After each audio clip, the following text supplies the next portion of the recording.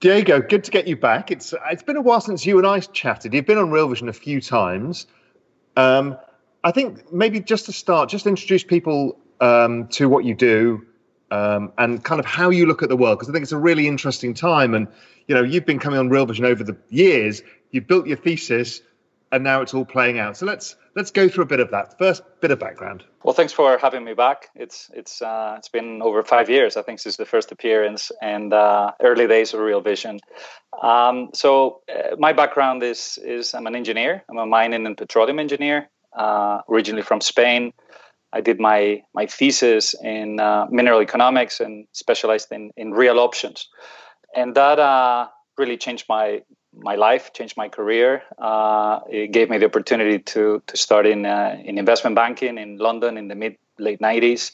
I was trading FX and precious metals with JP Morgan, and then I was with Goldman and Merrill, where I was eventually leading globally the business. On the commodity side, I was in London. I spent some time in New York and Singapore, where I spent a lot of time with Grant, and then I moved on to the buy side with my own firm, also with some large macro players like Bluecrest or Diamond, before I eventually made it back home to Spain to where I'm managing partner for Quadriga Asset Managers. And what got us together, I guess it was my third capacity. So not just being on the buy side and sell side, it's been my capacity as a book author. So as you know, I have 2 books. The first one was called The Energy World is Flat, which I co-authored with our good common friend, Daniel Lacalle. And that at the time was putting forward a very contrarian thesis to the prevailing consensus of the market, $120 oil, 200 peak oil theory. And I'm a contrarian by nature. I look at forces, I look at equilibriums, and there were a number of relationships and beliefs and misconceptions that they were just bound to break. And so the flattening of the energy world as a thesis not only survived, it's actually been reinforced with the passage of time. It was a brilliant call. It was a book that I read. It changed my mind immediately. I kind of I get it now, and it's been dead right. And I think it will remain so for a long time. Yeah, I think that you analyze the forces. It's not just about. It's more about the framework and how these forces interact, and that makes it. I mean, it was a fascinating process just writing it.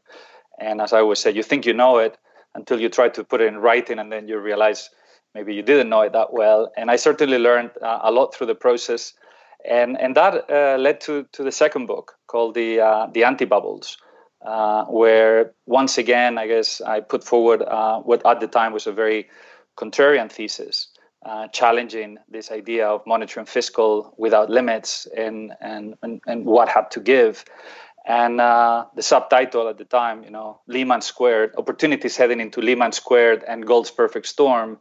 I think both books, ironically, started out, if you went to the airport, you could find them in the science fiction department. And then through time, they made their way to current affairs, and some of them are going to go into history because, as you said, I think this is just a big game of chess. Some of us might be a little bit ahead of understanding these dynamics or challenging or trying to assess them, and you see how the pieces are moving and how these developments either reinforce or not the thesis, and you need to stay very humble and very flexible. And we are in a historical moment with unexpected events, but nevertheless they're part of the game. So talk us through, when you sat down to write the book, what was in your mind? You were looking forward, thinking, look, there's some probabilities of some certain factors that you thought were going to create a lot of problems. So let's talk us through the thesis, and then let's bring us up to date with where we are now. So on the anti-bubbles, what really got me totally shocked, and this is the first line of the book, was negative interest rates. I felt that, to be honest, until that point, we were flirting with the limits of monetary policy, but within the boundaries of what was considered to be, fair game or the existing rules. So if you're talking about zero interest rates and printing a lot of money and buying government bonds, yeah, it's questionable, but it was certainly within the boundaries of the game. To me, negative nominal rates were just a complete change in the rules of the game. It had a number of implications, and that's what really got me, very worried, very much thinking about, okay, is it as simple as this? Are there limits? Can they just continue to do this? And how is this all going to end?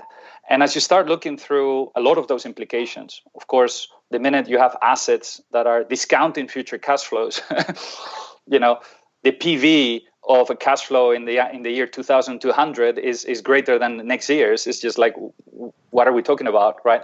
So this whole nonsense would clearly have an impact in asset valuations. And I remember there were lots of things that were very early days. I remember well Larry Summers' article in the FT, where he was talking about, it was called the prudent imprudence of fiscal expansions. And I read it like 5 times, and I was like, what the hell is happening here? I mean, he was basically talking about, look, once upon a time, we had a world where, we had prudence, we had the budgets, the Maastricht was based on 60%, but this is history, because this was a world of 5% interest rates. At zero rates or negative rates, we can afford a lot more debt. And I was like, look, you're building the house to the roof. This is complete nonsense. And what am I missing? And so as you think through this, you start scratching, you realize, effectively one of my favorite lines on the book is the way I would summarize the previous decade, which is effectively the transformation of risk-free interest into interest-free risk. And this is really, in one sentence, what happened throughout the last 10 years. We went through a big crisis. Once upon a time, we had 10-year bonds paying you 5% nominal yields. And before you know it, 30-year bonds are paying you negative nominal yields. This transformation from risk-free interest, where, we were legitimately earning 5% per annum with no risk. And by the way, that 10-year bond at 5%, in the event of a crisis, as yields went to zero, would make you 50%. Which meant that the whole construct of the industry of a 60-40 balanced portfolio was based on this set of rules. What you've seen is the transformation of this risk-free. I mean, most people, I don't even know if they're still in the textbooks. I mean, they were there when I went through this, but it was a pretty fundamental, basic part of how you value things. And then you go now to a world where basically that risk-free is being totally distorted to a level that goes beyond any reasonable explanation with negative yields. And that's just in nominal terms, not even talking about real, where the thing is very deep. And this is deeply troubling. And this transformation of risk-free interest into interest-free risk is done nothing other than delaying the problem. It hasn't solved the problems. It has kicked the can down the road, so it's delayed the problems. What is the problem? Problem is debt, I guess, right? The problem is debt. I would say that is a dependence on debt. But the problem, if we start going farther back, I guess it's this. You could go and start pulling the thread and how far can we go? But is this? I would almost go to this reluctant, this belief. I mean, at the end of the day, a lot of our biggest bubbles are built on beliefs, where the emperor had no clothes. And one of the biggest ones is this idea that you can actually solve problems with monetary policy and fiscal. So the biggest misconception around is you can actually print your way out of a problem. You can actually borrow your way out of a problem. And the debt problem only comes after artificially low interest rates. You would never have the problem of debt, whether it's a government level or any other, if we had interest rates pricing reality. So it actually, you start going back and you see lots of things that happen. Every single crisis is dealt as such. Hey, we have emergency measures. Let's take some extreme measures that are meant to be temporary and exceptional, only to be permanent and totally standard down the road. So I think monetary policy is at the core of, and the system was doomed to fail from day one, because you are effectively given this, the printing press and the ability to distort the value of money, the value of the time value of money. And as a result, anything that is cash flow related that requires some sort of discounting is distorted. By bringing interest rates artificially low and having the ability to print that money, the left pocket lends the right pocket, so the Federal Reserve can lend to the US government. And you are in that situation where once upon a time we had independence of central banks. Voltaire wisely said, paper money eventually converges to its intrinsic value, to paper. And he said it wisely a long time ago because they knew perfectly well that the system only would work under certain rules. And yeah, we go back and we know where it all takes us to. But I think this is all this domino effect of short-term measures where we are trying to get out of the problem with this short-term mindset. Politicians are there for the next 4 years, if lucky, and nobody wants things to fail in their face. So by this, desperate and overconfidence on monetary policy, you slowly create a process that is meant to be domestic, like the US QE 2008 response has been widely acknowledged as a big success. That's true if you're in the US. If you're in Europe, you saw euro-dollar going to 150 and how your monetary orthodoxy basically put you at a massive disadvantage, not only versus the US, but also versus China, whose currency was pegged. So the 2012 crisis is nothing more than effectively a side effect of the 2008 being transferred through currency wars and others. And that shows you why monetary policy is a contagious and relative game. I mean, the only reason we have negative interest rates in Europe, let's not fool ourselves, is the Fed was at zero. And Draghi walked in. He had to do whatever it takes to save the euro. He had to effectively try to devalue. And we would have never, ever, ever had negative interest rates in Europe if the Fed had been at 2%. Never. Okay. So this is a relative contagious game that is sold as a domestic, but there's a big global balance. Now we're in a really fucked up world where everybody's at zero, barring India, South Africa, and a few others. Basically the entire developed world's at zero rates. So how does anybody manage anything without just going more and more extreme? Doesn't that kind of delta of the extremity get even sharper? Absolutely. It's subject. There's several dimensions to this. One is clearly the law of diminishing returns. Yeah. So even at a domestic level, think about how far those $700 billion of money printed got us in QE1, right?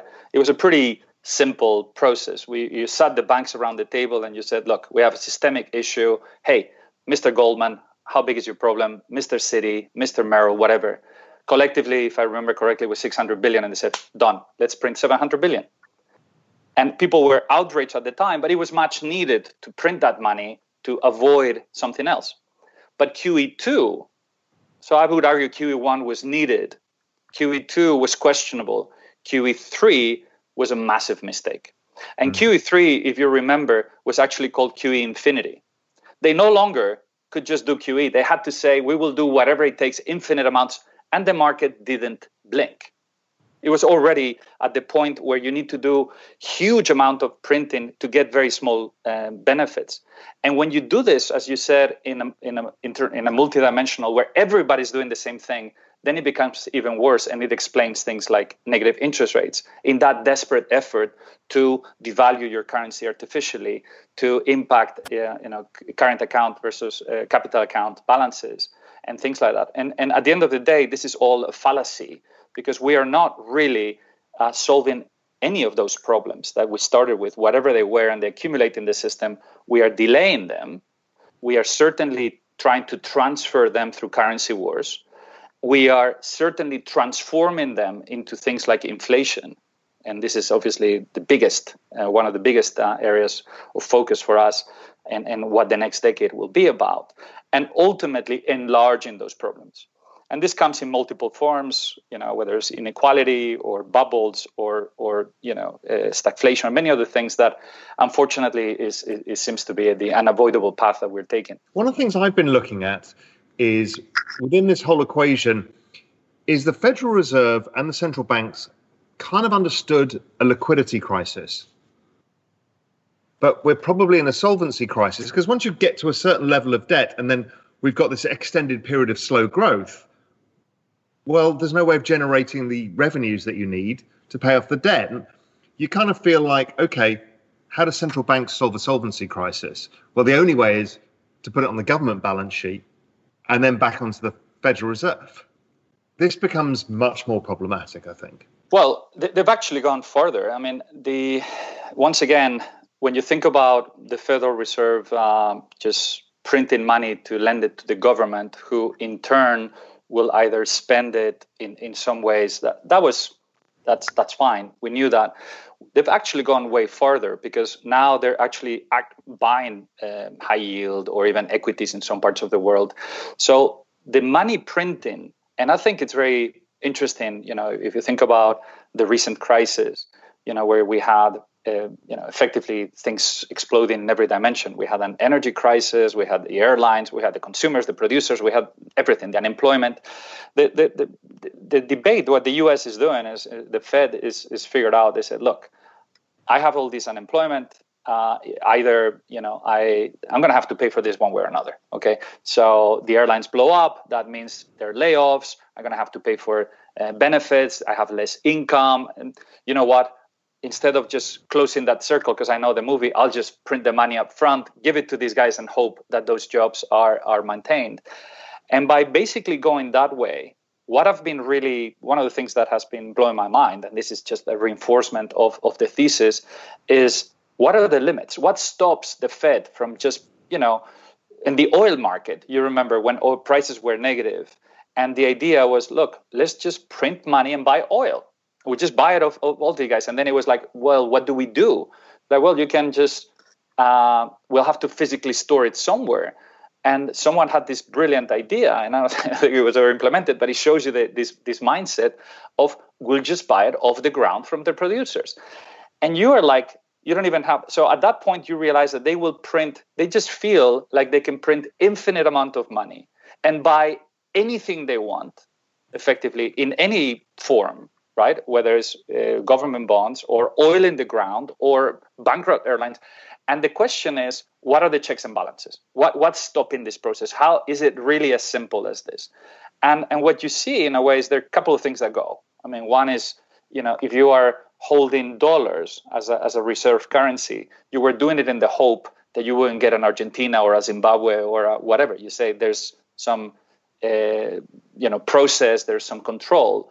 But once the Fed blatantly tells you, I will do whatever it takes just to prevent this thing from imploding, two things will happen. One is the currency goes. So this is why the dollar has been under so much pressure. And the second is inflation. And inflation is coming. I think this is perhaps the most misunderstood part of the equation, because people, we can look at, I have this debate all the time, and people go, come on, you're talking about inflation, but look at all the deflationary forces in the system, right? We have unemployment, we have demand destruction, we have this overcapacity, we have technology, of course, we have demographics, we have all these deflationary forces kicking in the system. How in the world can you be talking about inflation being a problem? And what we need to understand is that inflation is 100% a monetary phenomenon.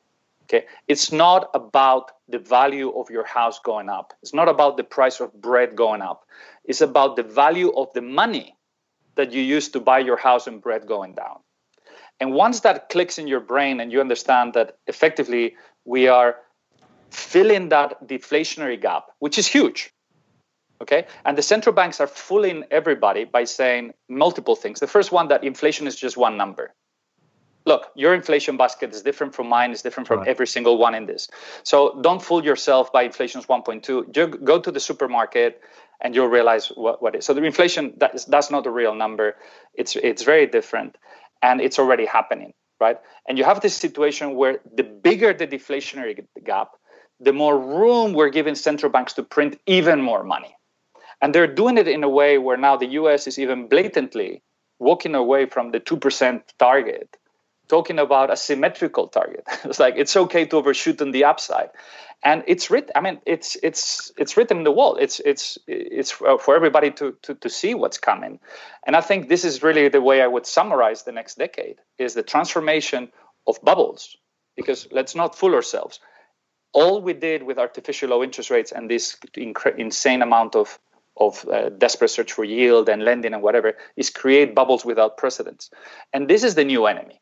The bubbles are the new enemy. There's a change in the rules of the game where effectively central banks are no longer fighting inflation. They're fighting bubbles. And in order to prevent those bubbles from imploding, they'll do whatever it takes. And that is the new degree of freedom. So I think the next decade is the transformation of bubbles that are too big to fail into inflation. And this is something that we're starting to see, in my view, and that will accelerate. What does that inflation look like? Because again, when inflation is a different beast in many ways, right? You know, for example, I always look at a basket of 27 currencies versus gold, and gold goes up. It shows that the basket of currencies is going down against gold. And that's one way of showing it. But you don't feel it necessarily because wages aren't going up and stuff like that. There's because of this monetary devaluing, which I think is the important thing for people to get their heads around. So I don't know. I mean, how are you thinking this inflation is going to show itself? The first point to understand is I'll just emphasize the point I made earlier. Is inflation is about the value of money going down. Yeah. Now you can think about that in multiple dimensions. I mean, many. Higher equities are just a way of inflation. Okay, you can think obviously about the most obvious one, which is real assets. I mean, it's about the balance of which the speed at which you're printing money, currency A versus currency B versus real asset C. Okay, in the case of gold, there is an element of printing because producers do go out, and I think the magic number is, I can't remember, 1.6% per annum, right? Yeah. So theoretically, if central banks were printing at that sort of pace, the amount of dollars and the amount of gold would equal. But the problem is when this gets tipped off.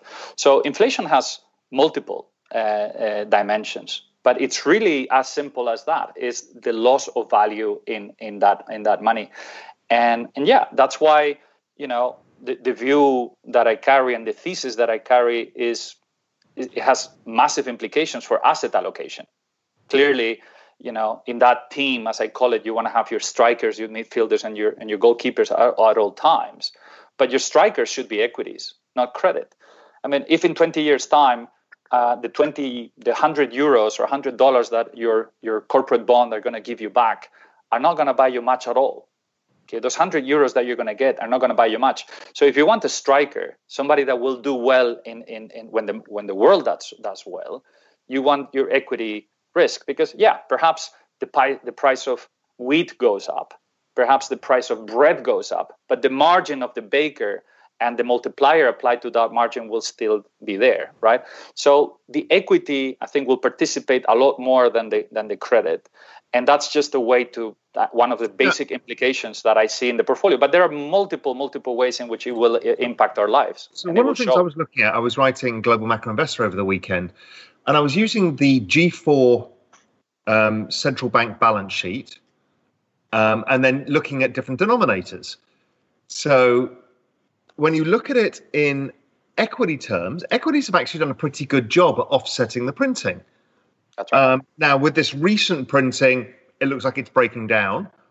Gold did a pretty good job, but it was slow off the mark, and then it's done very well.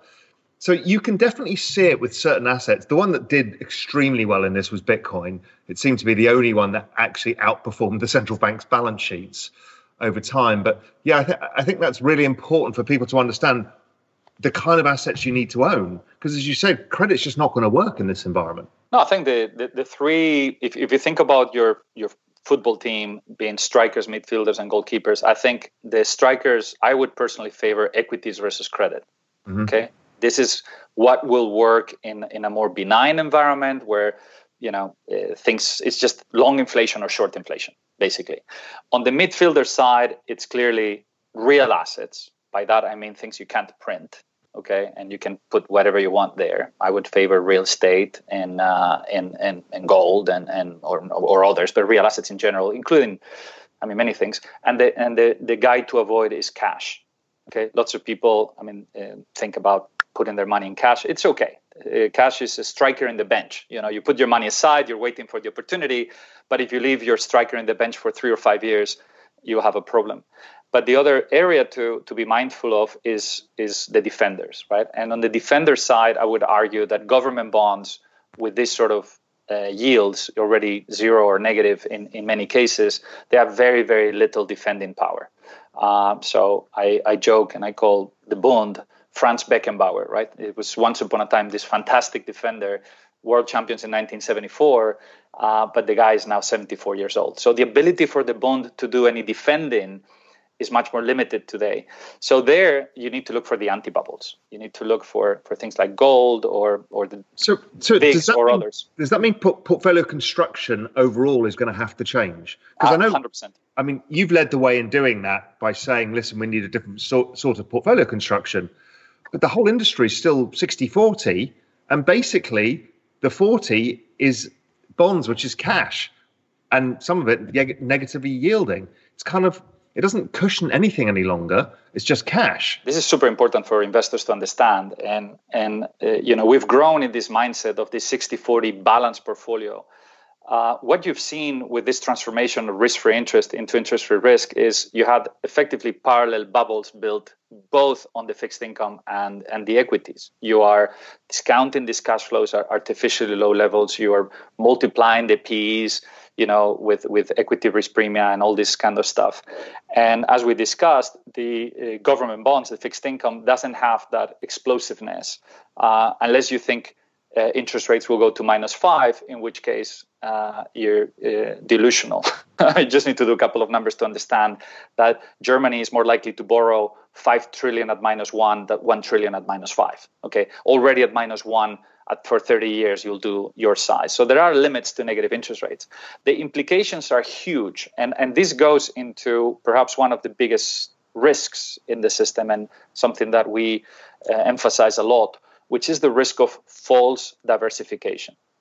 Okay, false diversification stands for this perception that you're diversified because, look, I have a bit of fixed income, a bit of equity, a bit of credit, a bit of oil, a bit of whatever, and it looks like I'm diversified.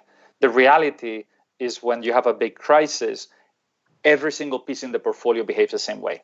It's all one trade, right? This idea, it's become very relevant. It's a byproduct of monetary and fiscal without limits. You've already squeezed the orange, creating these bubbles. And no longer you created the bubble, which means your problem is huge. You actually have no defenders, no conventional defenders. What it means, and this is really the way we shape things up, you know, with my fund and you know, I think it's not about decorrelation. It's not about being super smart and deciding. It's about playing your position in the pitch. And we play goalkeeper. You know, we are about 55% in the year with Sortino close to 5. We're the best hedge fund in the world in February, plus 10%, plus 19.1 in March. And then we've been up also in the last quarter. So you want to be in a situation where your strikers, you want them to be call options. You want your strikers, your equity or whatever to give you that upside, but have some sort of limited downside. You want to choose your strikers to be call options. And you want your defenders and goalkeepers to be put options. You want things that will pay you a lot of money when there's a crisis, but they will protect the capital. And this is really like in football, okay? Barcelona and Real Madrid and all these teams, they don't win just because they have Messi, right? They win because they have 3 chances and they score 2, and they shoot 10 times and they receive 1. And as simple as that. If your strikers do their job and your goalkeepers do their job, then magic happens, because then you get into rebalancing. And this is key. So understanding the risk of false diversification, understanding what are the true strikers, what are the true goalkeepers and defenders, and then having the ability to embrace the stupidity of the market. Okay, I mean, things like the VIX, right, as a clear anti-bubble in the system. I mean, the ironic thing, and just as a reminder of the concept of anti-bubble, which I coined in the book, as you know, and we've discussed it in previous interviews, but I think it's worth perhaps revisiting. Absolutely. When you think about bubbles, we're talking about assets that are artificially expensive, okay, and they are based on a belief that happens to be false. It happens to be a misconception. So this is Soros' view of bubbles. The emperor had no clothes. Mm-hmm. What I looked at is I said, look, I generalized the framework of Soros and said misconceptions distort reality. But not only through artificially high valuations, you could also have artificially low valuations. Okay, so this concept of anti-bubble means three things. The first one is assets that are grossly artificially cheap. It means it's a matter of when, not if, that they will go up. Okay, they're a form of extreme value. Okay, that's number one. The second important dimension is the fact that bubbles and anti-bubbles are like distorted mirror images of each other. They're effectively two reflections of the exact same process. It's the same misconception that is driving, could think about a medicine or any misbelief, right? Up and down valuations of assets.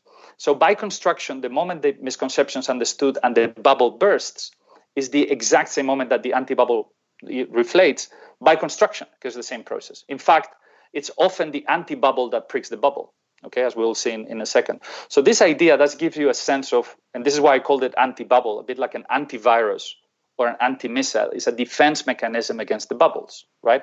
And when I said anti-bubble, by the way, I swear I meant more of a computer virus, not COVID. But nevertheless, it still worked. And the third dimension, which is very important, and the point I was going to make, is that bubbles and anti-bubbles are sort of feeding on each other. So think about S&P and the VIX. Okay, I would argue that artificially low volatility feeds or contributes to artificially high valuations in equities, for example. And it does it both for qualitative reasons, which is complacency, the perception of low risk, as well as quantitative reasons, such as artificially low vol, creating effectively CTA leverage, that auto correlates and feeds into their own trend. So effectively what you get is the beauty of risk premia. Nobody wanted to buy puts in the S&P at 3,410 vol. Okay. Now, well, a few of us, you yourself included, but being a contrarian and effectively understanding the mirror image of this bubble equity and volatility, effectively it works wonders. So the beauty is that the market is giving you the cheapest insurance when you need it the most. And that's the moment of most complacency. And so when you put everything together and you think about the anti-bubbles and you think about this dynamic and this portfolio construction, what we really need to do is look through, okay, what are the beliefs that are false? What are the bubbles we're building? What are the anti-bubbles? What are the rules of the game? And in that sense, we don't claim to have a crystal ball, equities will collapse or whatever. No, all you know is something has to give. I mean, look at this month, right? We have a very dire outlook with COVID worsening in many parts of the world, earnings, whatever, lots of issues. Equities up 5.6%, and you look at the other side and you see that it's all driven by government bond yields. I mean, it's the only reason. It's all about the risk premia. It's all about this equity valuation is largely about this distorted value of money. So all you know is that if you build a portfolio that has bubbles and anti-bubbles, you're going to be much more balanced because you are effectively building something that is going to behave in a given way by construction, rather than relying on asset class diversification, which is completely gone. But one of the issues is with this, when people start to, and we'll go into how you construct some of this, but generally speaking, people think of this as like a long vol structure, and most of those long vol structures bleed cash. So people are out of business, and then they suddenly make good, in a short period of time. How do you build a portfolio that doesn't do that? How do you get it so it does okay in good times, but then really acts as the anti-bubble in bad time? How do you do that? First of all, very important considerations, and when we've built this strategy, we have pretty ambitious targets, which is capital preservation first. It's first and foremost. Second, you want, as a goalkeeper, you want to create very big positive returns when the clients need it. when things go wrong. Yeah. And then you want to do that with neutral to positive carry and expectancy. Exactly. Now, to your point on many of the volatility funds, one of my criticisms of some of the use of volatility funds is that they're often U type of payoffs. So they're basically telling you, hey, if the market's down 20%, I'll make you a ton of money. If the market's up 20%, I'll make you a ton of money. And my question to them is, your strikers are making you a ton of money when the market's up 20%. Our job as goalkeepers is to give left tail protection. It's not right tail. So in terms of the problem is that if you're actually trying to catch both sides, I will catch you the -20, I'll catch you the +20, you may not catch any, plus you may be bleeding way more than you need. It's a different game. I'm not saying it's better or worse, it's different. Now, the second comment I would make is we are long options. In fact, we're not necessarily, we have to differentiate between long options and long volatility. Okay. Mm-hmm. This is a very important concept. And I could give you, there's two main schools of thought in options trading. Okay. And we, in my strategy, effectively one of the things we've done is, we're long things like gold or treasuries, but we have an option portfolio. And one of the things that makes us stands apart, is that we only buy options.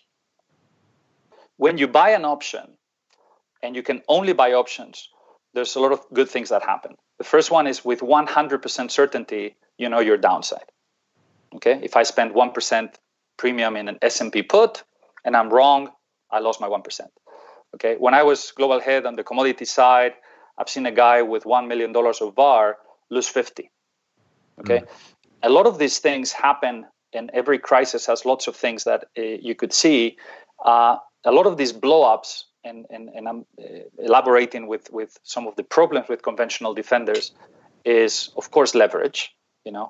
Don't get me started with leverage gold miners and the JNUG and what happened in March, where a good idea turned out into a terrible outcome because of leverage, right? So today the miners are up significantly, but the leverage play is worth still a few cents on the dollar. But it's really about hidden short volatility, also beyond the obvious leverage, is about hidden volatility and hidden correlations, and how these things effectively behave in crisis. So you could see the typical case. I know everybody loves Tesla on this channel, so you could say, look, Tesla is a terrible asset. I'm going to buy puts on Tesla, and I'm going to finance those puts by selling calls. And my point to them as a risk manager is, dude, you're not financing anything. You're long puts, you're short calls, and if you did it on a leverage basis and this thing just went up, you are out. So This is, if you just bought your puts on Tesla and you were wrong, okay, I lost my premium. But if you naively were caught into financing those positions effectively in the leverage basis, you're bankrupt. So it's very important to understand what not to do and how not to blow up. And these are very well-known recipes, such as no leverage, hidden volatility, hidden correlation, and things like artificial VAR. So what we do is, first and foremost, we only buy options. You might argue, wow, that's very restrictive. How much are you bleeding? And then I would give you, again, an example. There are two big schools of trading in options. What I would call the Black-Scholes boys and girls and the Monte Carlo boys and girls. Okay, let's think about how these two options operate. So the Monte Carlo boys and girls think about options, and the premium represents effectively the trade-off between time value, your theta, and gamma, how much you make by playing the delta neutral position, right?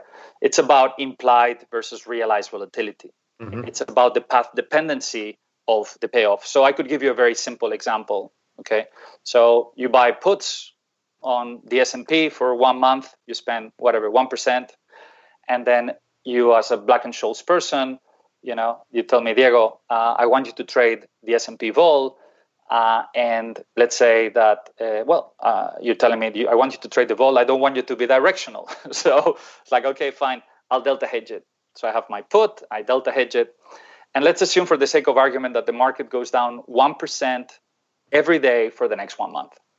Okay, you as a Monte Carlo, as a Black-Scholes guy, market goes down, you have a bit of gamma, you buy a little bit of the market, and you buy. After a few days, there's probably not a lot of gamma left. You did not have a single chance in the entire month to sell back the gamma that you bought. The realized volatility of a straight line is 0, and turns out that potentially you could have even, flattened out or even lost money. And you come to me and say, Diego, the S&P is down 25% in the month. You're a vol guy, and the reality is, well, I bought it at X% implied. It realized 0. Yes, I had some gamma, but it's possible that I even lost money. Now, this is the Black-Scholes world. It's the market makers, and it's the way the market operates. It thinks of that this way. The other way to think about options is more like Monte Carlo. And this, as those who are familiar with the method, is Monte Carlo the casino. So you basically look at 100,000 iterations of what the price could do based on your implied volatility and correlation and forwards and whatever. And then you look at the expected value of your option. So in this case, the put on the S&P. And surprise, surprise, magic happens. Ex ante, Black-Scholes and Monte Carlo will give you the exact same valuation.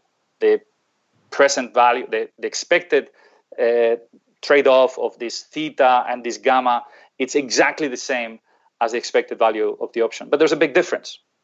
If I bought that put option and I went on holiday for a month and I came back and I asked what happened in the market, and the market's down 25%, you made 25 times your money.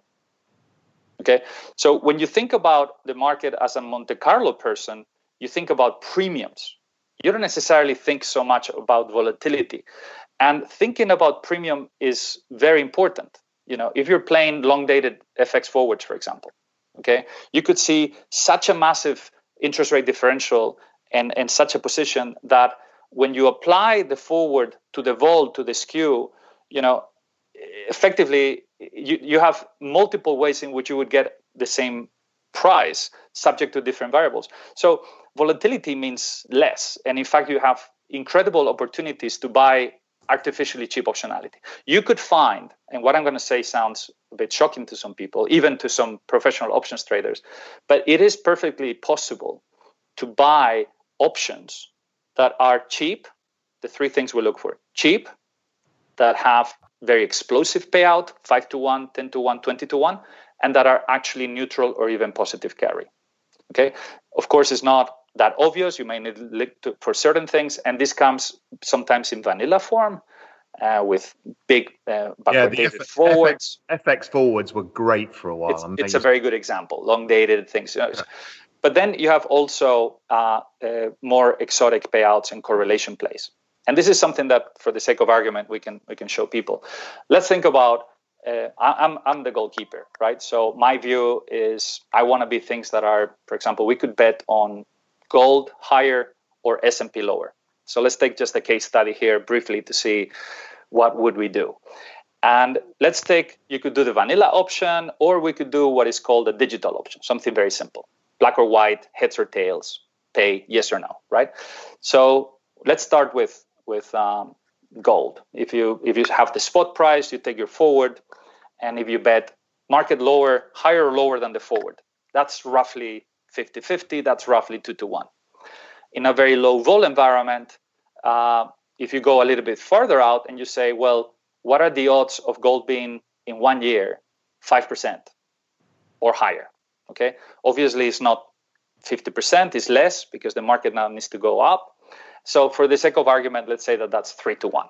Okay, so yeah, whatever. It depends on the volatility. The lower the volatility, the bigger the payout, and the higher the volatility, the farther out you need to go. Yeah, and the time, volatility and time. And time. So let's say, and these are real numbers more or less. 1 year, 5% out, it was sort of 3-1. So pick. It would have worked well, whatever. Now you could do something similar on the S&P.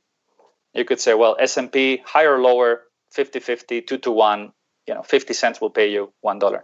If you go farther out of the money, you go a little bit farther out, then obviously the put skew is going against you. But let's say for the sake of argument that you could also get 3-1 with 5% moves. So you and I could choose and say, hey, Raul, would you rather buy 3-1 gold up 5% or 3-1 S&P down 5%? And Who knows? Perhaps we like one, perhaps we like the other, perhaps we like both. Now, the question for you is, how about both? How about gold up, S&P down at the same time? And here, the market needs to figure out the implied correlation. So what happens and what's driving things there? And one of the things that the market's been doing lately is there's been a lot of demand as an inflation play, and correctly for now, for gold higher, S&P higher. Okay, so the market is demanding and doing a lot of products. So I'm happy to take, let's say, the other side. I might say, look, I actually believe gold higher and S&P lower as a gold keeper. And assuming zero correlation, or even things have been pricing slightly in our favor, here the two events are considered uncorrelated. So you could do that at 10-1. So roughly 9-1, but you get a little bit of a pickup. So now you're risking, let's say, $1 to either lose it or to make 10. And the idea here is that perhaps some of these bets are the same bet. A scenario where gold is flying might well be because there's trouble, and even rates lower don't fix it. So when you create and you find, all the tools available, you look at forwards, skews, time, implied correlations, equity higher, dollar higher. I mean, we did things during the crisis. I was accumulating this kind of stuff. You know who the defenders are. You know who the conventional guys are. Is gold higher, treasuries higher, dollar higher, VIX higher. You know who the guys are going to be under pressure. Is equities, is credit, is high yield, is commodities, commodity currencies, right? How do you use your budget of options to buy this kind of bets in the most diversified and effective way possible? So right now we are about 550 million of assets under management in the strategy. We have a lot of these small bets placed, and then you benefit from things like equities down, dollar up, right? And by buying these things at 80-90% discount to vanilla, boom, these things could be very, very explosive. So at the end of the day, but isn't that a bloody difficult portfolio to run, right? Because you've got tons of implied correlation bets, probabilities, and yes, you have some sort of structural framework in your head, but it's not an easy portfolio to run because you have so many moving parts. If you were delta hedging this, it would be impossible. You can't do it. You can do it. You can do it. You would blow up. The beauty of this is that I only buy these options, and I size these options. Okay, my average bet is 50 basis points. What time horizon is your general option structure? I have one option that is 30 years, just to give you a sense. But here it's about finding the right balance between puts on bubbles, calls on anti-bubbles, finding the right mix of maturities, finding the right mix of underlines and stuff. So I have budgets. I have, for the balance of 2020, I have 5% at risk. That's it. With 100% certainty, you're telling me, Diego, is bloody difficult to manage? No. With 100% certainty, that 5% in options I bought in 2020 cannot lose more than 20%. What's hard to manage about that?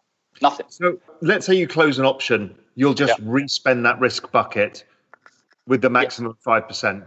You may not choose to do all of it. So let's say a gold option you have goes up, and it's gone up to 3% of NAV. You trim it back down to 50 basis points. So for example, VIX, okay? Fascinating trade, okay? We talked about the VIX earlier, and people are saying, Diego, come on, the VIX is mean reverting, is negative carry, it's impossible. Well, guess what? The VIX at the end of February was breaking 40. We had it at 40, 45, 50. And the market is indeed very used to thinking that the VIX is, first of all, every single spike in the VIX was sold aggressively, right? It's some sort of mean reverting and stuff. The second thing the market was telling you is this is going to be very short-lived, okay? Now, you and I have been looking at the virus and many others and could realize that this is not something that's going to go quickly. This is going to be a while. Now, your front contract in the VIX was trading 45.50. May and June were trading at 27. So we're talking about, call it rough numbers, 50 in the front, and two contracts out, you had 27 and 25 on a forward basis. You could buy the future at 25 for June, okay, when the spot was at 50. So you had massive backwardation on the expectation the market was going to collapse.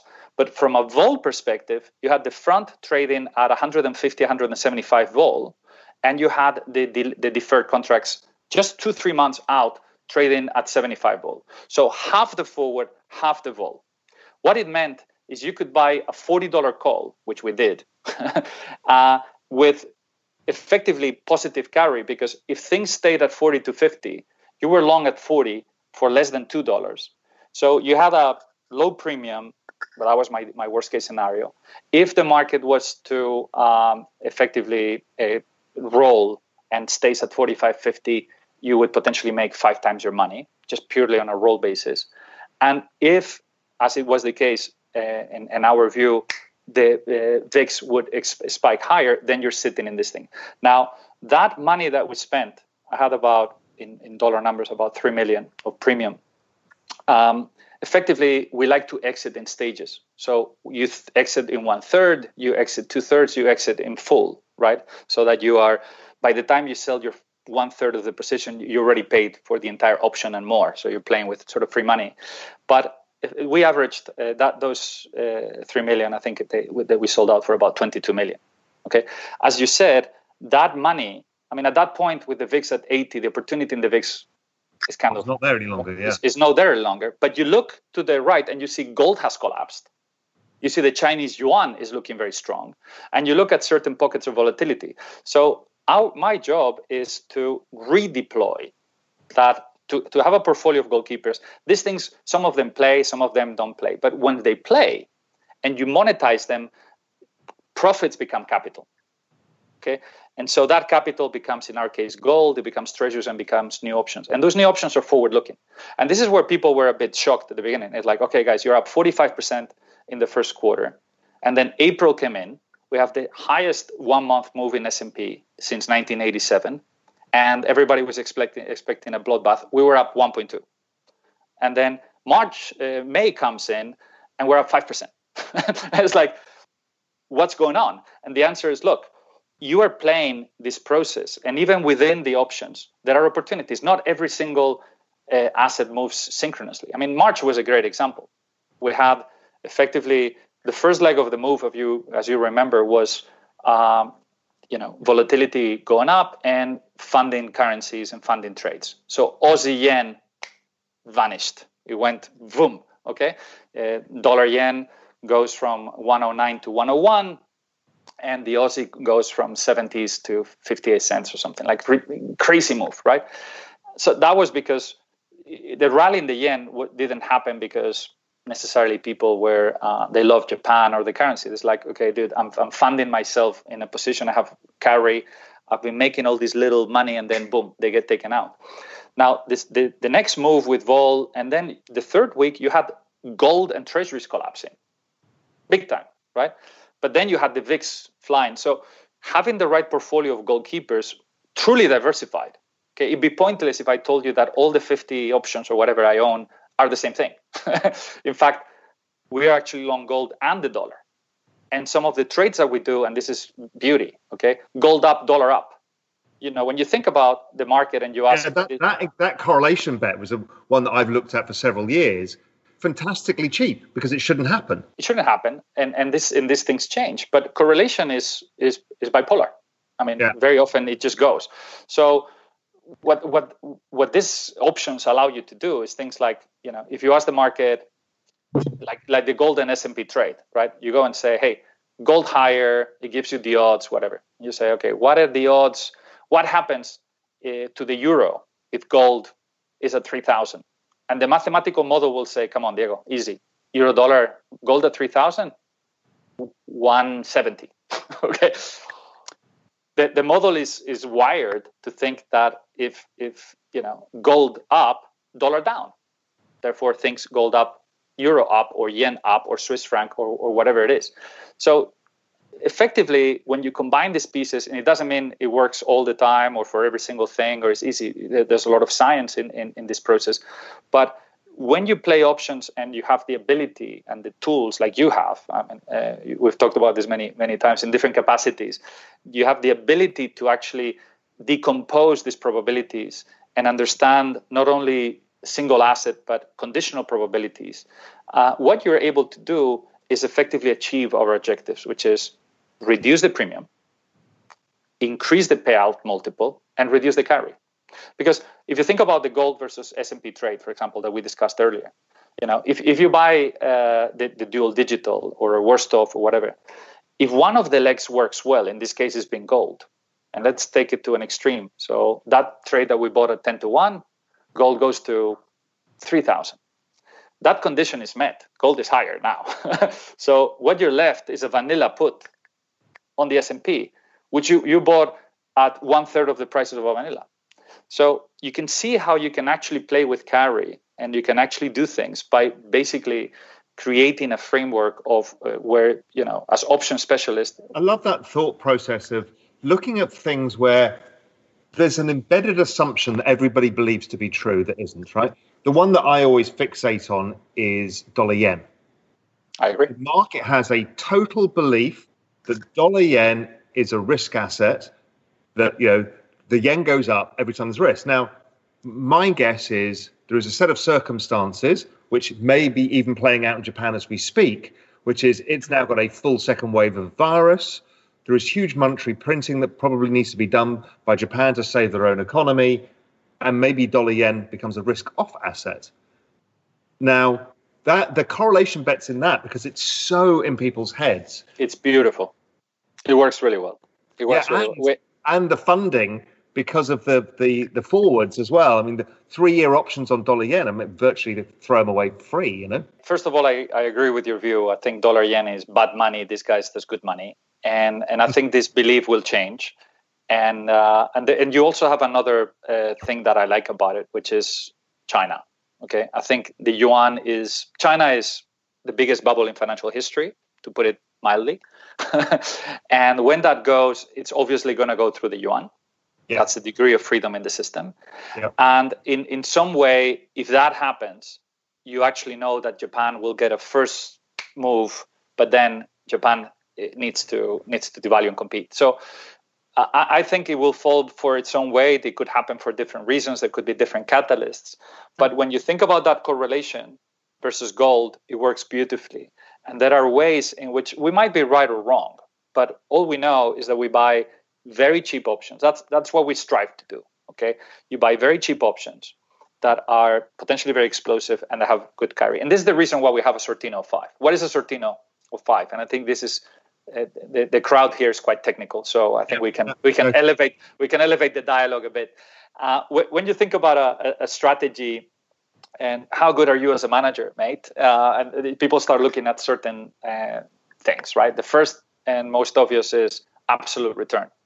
Okay, my strategy is up 30% per annum. Okay, that's good. Okay, well done, mate. Fine. Okay, now the second thing is how volatile are you? Okay, and this is one slight misconception in the industry. Okay, so would you rather invest in someone that has 20% return with 20 vol or 20% return with 10 vol? So what would be roughly an information ratio or a Sharpe ratio of 1 or 2?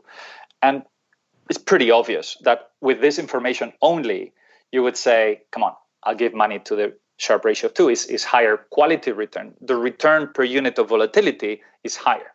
What's implicitly in this assumption, in this conclusion, is that volatility is bad. Okay, that's right. It assumes volatility is downside, not upside. Exactly. I'm penalizing you because you are volatile. So I don't like that. I'd rather not have that. There are two problems with that. The first one is there's lots of strategies that have very unstable volatility and correlation. So you could see a tail, someone that is selling tail looks very nice, very good returns, very low vol, and then boom, they implode. And the other guy that I remember this from, I don't know if you remember him, was Redditi, Nick Redditi, right? So Redditi ran the quota portfolio at Soros, and he was easily the best performer at Soros. Beat Stan, beat everybody. But his vol was different. He was like an 18 vol guy. Yeah. And everyone's like, oh my God.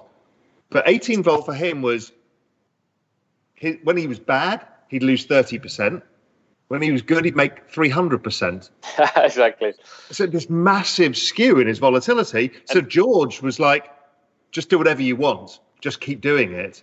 Yeah. Because I figured that you won't be big enough to blow up the entire fund, But if you make money, we're going to make enough money. And this is the way we think. I mean, and we do it in a way that that downside volatility, downside, you want to cap it. You want to know how much you have. And in my case, the explosiveness comes from the options, and there you can sleep at night that your downside's there. But what you get is exactly the point that you made. It's not really about average. If the distribution was symmetrical, then average volatility would be a good proxy for risk. But many distributions are not symmetrical. In some cases, like ours, we have massive skew of positive. Some people have hidden negative skew. Yep. So you want to avoid that. But when you actually think about the correlation, exactly the point that you made, look, nobody called me to complain when we're up 16.5 in August, or 10 in Feb, or 19.1 in March. Volatility in itself is not bad. Is the drawdown volatility, is the negative volatility that's bad. But when you look at the return per unit of negative volatility, which is the Sortino, that's when you see this sort of asymmetry, and where we've been scoring close to 5. I mean, in football equivalent terms, you've scored 5 goals for every opportunity that the other team has created, right?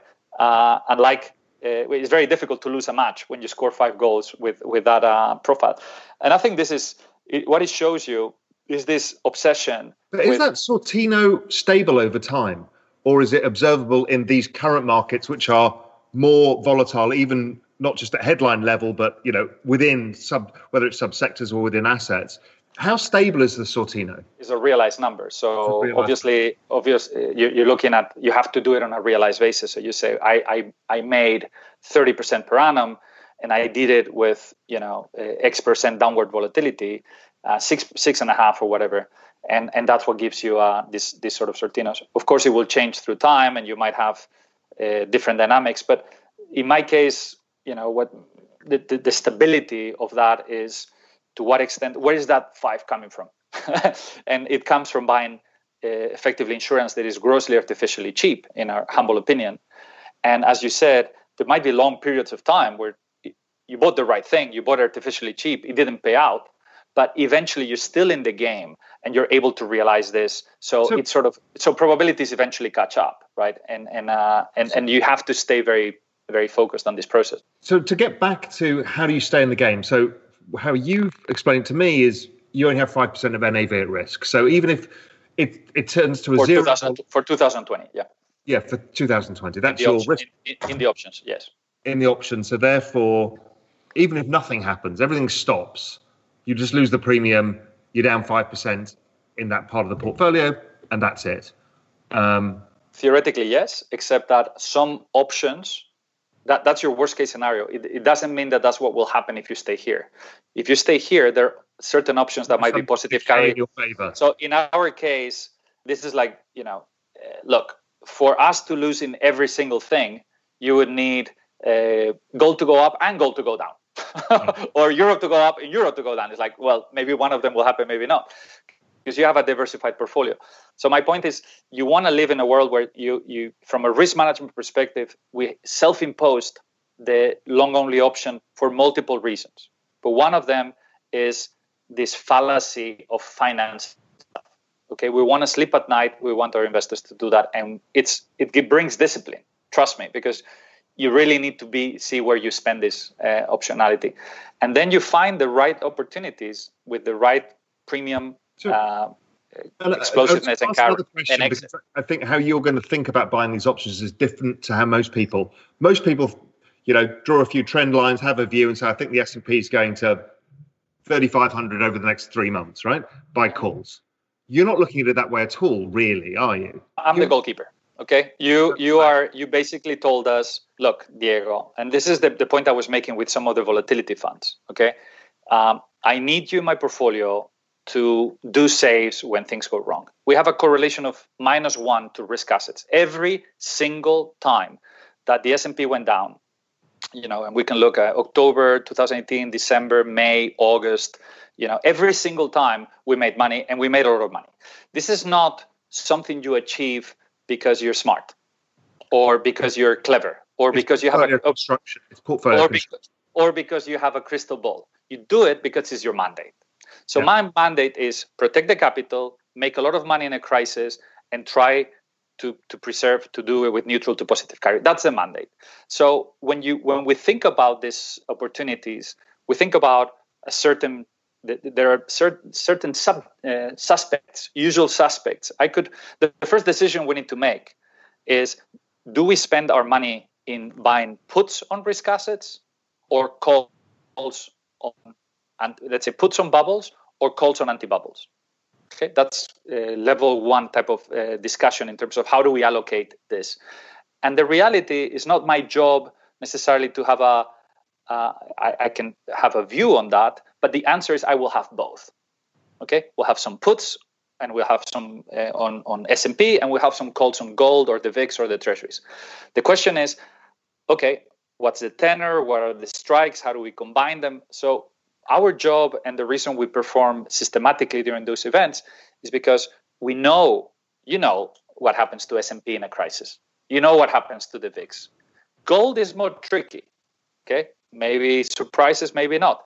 But in fact, we like that because it might be giving you a different type of hedge under different things. Going back to the discussion of bubble versus anti-bubble, it's not about ratios. It's not about numbers. It's about beliefs. If you want to find the bubble, tell me the belief. Okay, in Spain, it was like el ladrillo nunca cae, right? The bricks never fall, and it's like there was this mindset, and there was you talk to people, it's like, oh, house prices are a bit higher. It's like people looked at you and they said, Diego, el ladrillo, in Spanish, bricks never fall, and it's like, well, until they fall in your head. I mean, yeah, that's right. Of course they can fall, but it's very often this mindset that. So in that sense, as a goalkeeper, we know our job. It's not, and this is very important because when you build a team, in fact, there are a bunch of people that are positioning themselves as uncorrelated / defenders. And I'm going to pick on the CTAs as an example. Yes, they did well in 2008. That was a very different match. Okay, but if you go back to the football team and you ask, hey, what position do you play, Mr. CTA? And the reality is you have someone there that is, look, when we attack, I'm front row, all in, trying to score all the goals. So equity is up. You have a guy that is max long, probably on a levered basis, but the lowest level of volatility. So he's max long. How can that max long levered position in equities be a defender? It's not. I mean, the idea is when the other team counterattacks, when volatility goes and is forced to run and defend, you're telling the guy that is trying to score the goals to run really fast, put the gloves, do the saves, and then go on. And this is what some of the CTAs have been caught, and this is why they're getting destroyed. I mean, they were max long going into Q4 2018. The market collapses, volatility explodes, they go short, only to buy it back through the entire 2019 and go max long again, only to throw it all again and then back in. So when you think about a defender, it's the point, one of the questions you were asking, it's about behavior. It's about portfolio construction. You don't say, I'm a defender because I did well in the previous crisis, and many macro guys are poker players. I mean, I'm more of a chess player, right? I play more medium, longer term. And I'm not looking for the next move in gold or, our investors know that we have gold, treasuries, and options. Yeah, I want to talk to you a bit about that bet just as we wrap up. So I think we've got a great idea of how you look at options, and it's not about looking for the next move. You're looking for the cheap bets. You're creating a value portfolio of options that give you, outsized returns if you get it right, or low losses if you don't, and you just build that bet repeatedly. Yeah. What's the rest of the portfolio? Because that's if 5% of your risk is that, what's the 95%? We have so the portfolio currently, the Igneo strategy, which is a usage strategy, is about 50% in gold and precious metals, about 25% Is that straight precious metals or miners as well? We have the flexibility to shift, but it's primarily gold. So call it 70% of that piece will always be gold, but we have the ability to go into silver, platinum, palladium, miners, whatever. But it's a minor piece. Okay, the core view is on gold. This we buy without leverage, so it's a core long position, and we tend to add puts.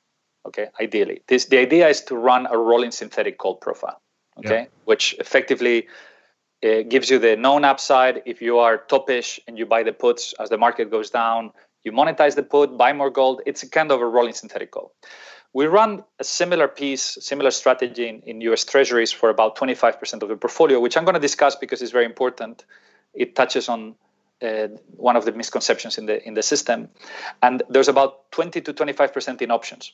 So the 5% I mentioned was 2020.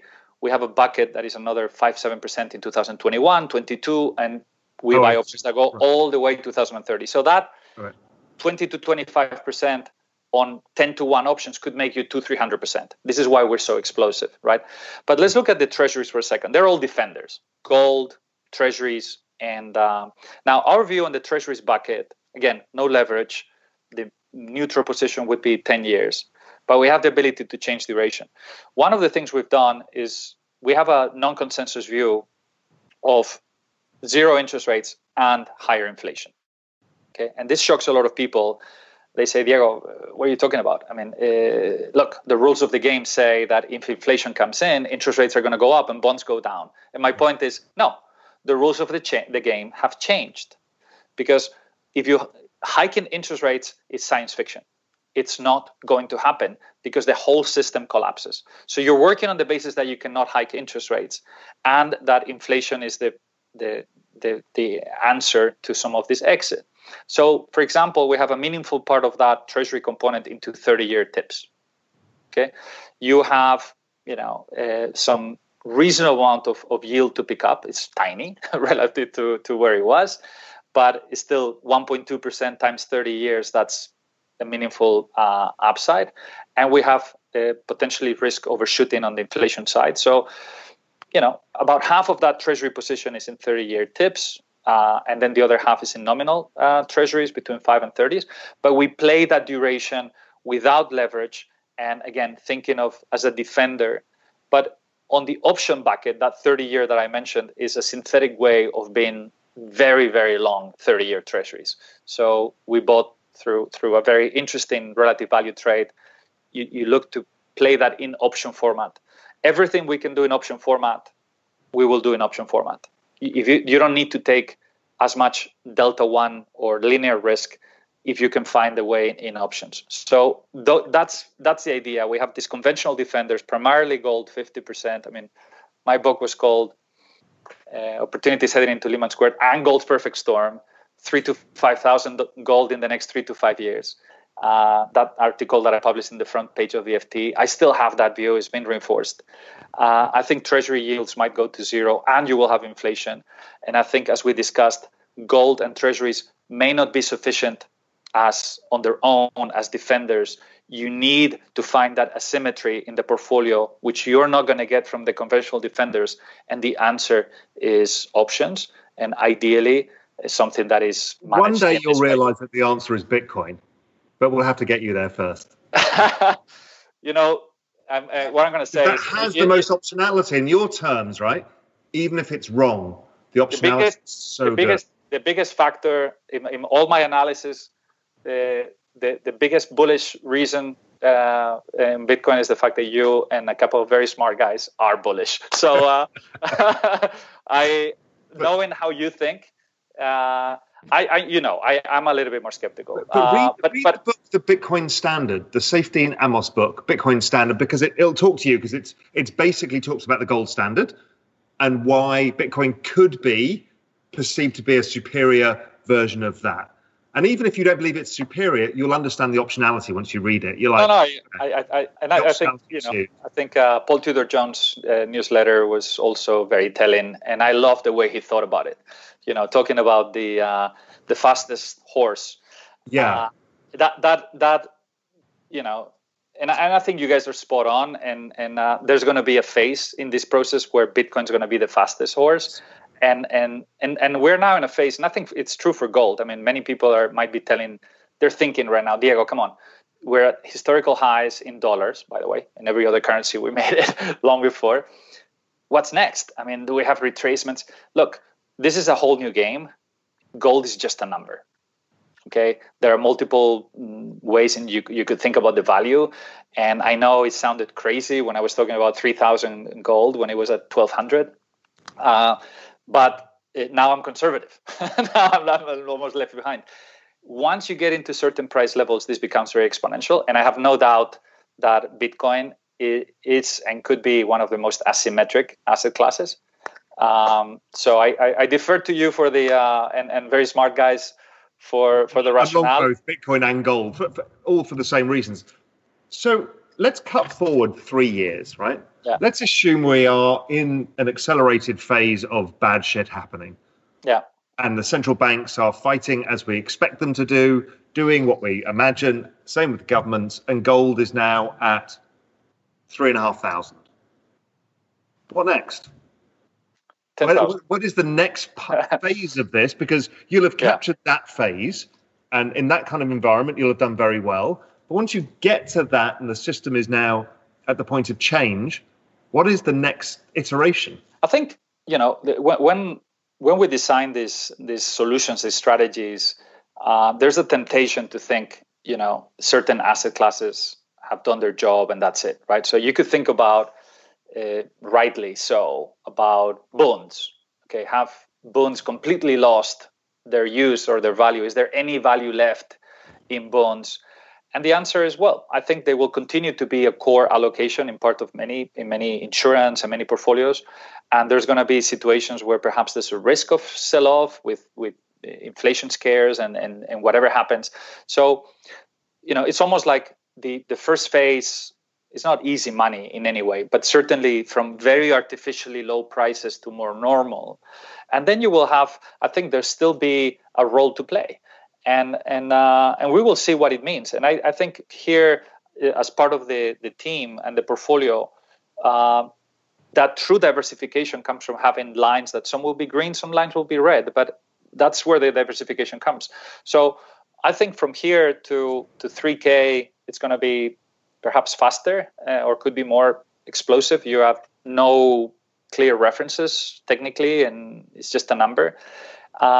Warning, because the drawdown is going to be brutal when it happens. So you might get, the people who felt that missed out at 3,000. We will all be talking about 10,000 gold, and then you will maybe go back to 2,000 in one day.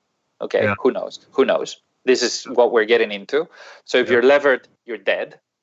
Yeah. Okay, dead, which means you should favor options or non-levered ways or other ways to play about this, and do it in a portfolio context. So I think, look, my vision and this chess game that is being reinforced has many variables.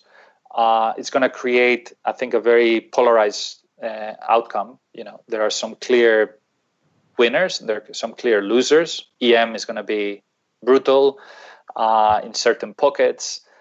Certain aspects of credit, then depending on how bad it is and how systemic and whether they decide to bail it out, that will transfer the problem back to more inflation. It's going to go, something's going to give, okay?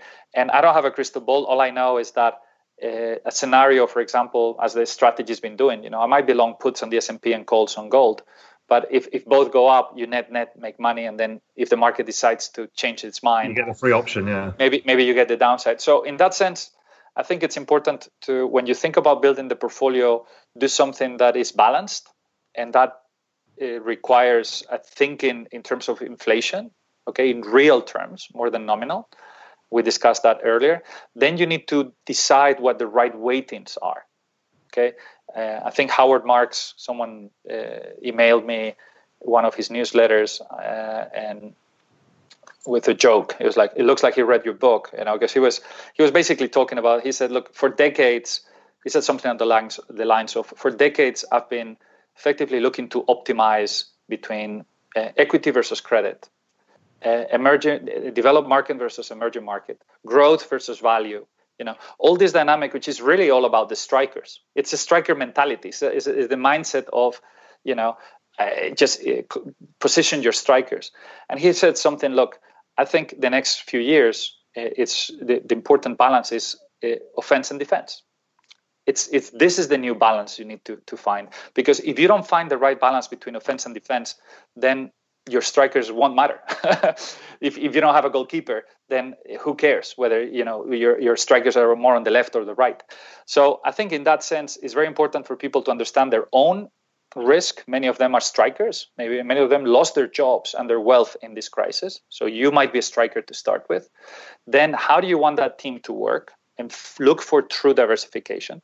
Delegate to the right people those pieces and enjoy the stupidity of the market, enjoy the volatility with rebalancing is incredibly powerful. I mean, a portfolio of 80/80 Igneo S&P, rebalance monthly, just the rebalancing, just this idea that, S&P is now 3,400, now it's 2,200, now it's back to 3,250. Just going back to your neutral weight would have made an incremental 10% return. So instead of trying to pick the tops and the bottoms and fight between bulls and bears and stuff, I believe in the team. And in that team, I don't pretend to be everything for everybody, and I don't think is the answer. It's you need to understand which position you're playing, and that's all you need to deliver to the investors. And this is, by the way, the number one feedback I've received from the big investors is you've done what it says in the tin. And I think this is really going back to the points we've discussed during this conversation, which is delivering on what, that portfolio construction, understanding those risks of the challenges posed by the abuse of monetary and fiscal, the implications of false diversification and portfolio construction, and how we need to adapt to a new decade, which will be, in my view, very different from the previous one, with different challenges and different opportunities. And certainly it's not about being bullish or bearish. It's about having the right team. For the American guys, it's not about Michael Jordan as a bull or Singletary as a bear. It's about having a team with both and rebalancing them. And that way, I think it's way more powerful and way less stressful than just pretending that this is about having a crystal ball, because it's not. Diego, fascinating. That was. I think a lot of people. There's a lot of people going to be taking notes in this, trying to figure out how the hell do I apply any of what I've learned here. But I think it's really interesting. I think it's super valid what you're doing in this environment, particularly. I don't see any other way of navigating it, but it's not easy. So hats off to you for doing so well in a very complicated world, and having seen it, again, like the energy world is flat, having seen this well in advance in a cohesive strategy that was kind of capturable was really good. So I wish you the best as ever, and I look forward to catching up again soon to find out more from what the hell's going on. It's been my pleasure. I thank you so much for the opportunity to share the thoughts. It's been great, and I wish everybody lots of health, most importantly. Yeah. And we'll be in touch. So thank you again. Yeah, perfect. Thanks, Diego. Thank you so much. Bye-bye.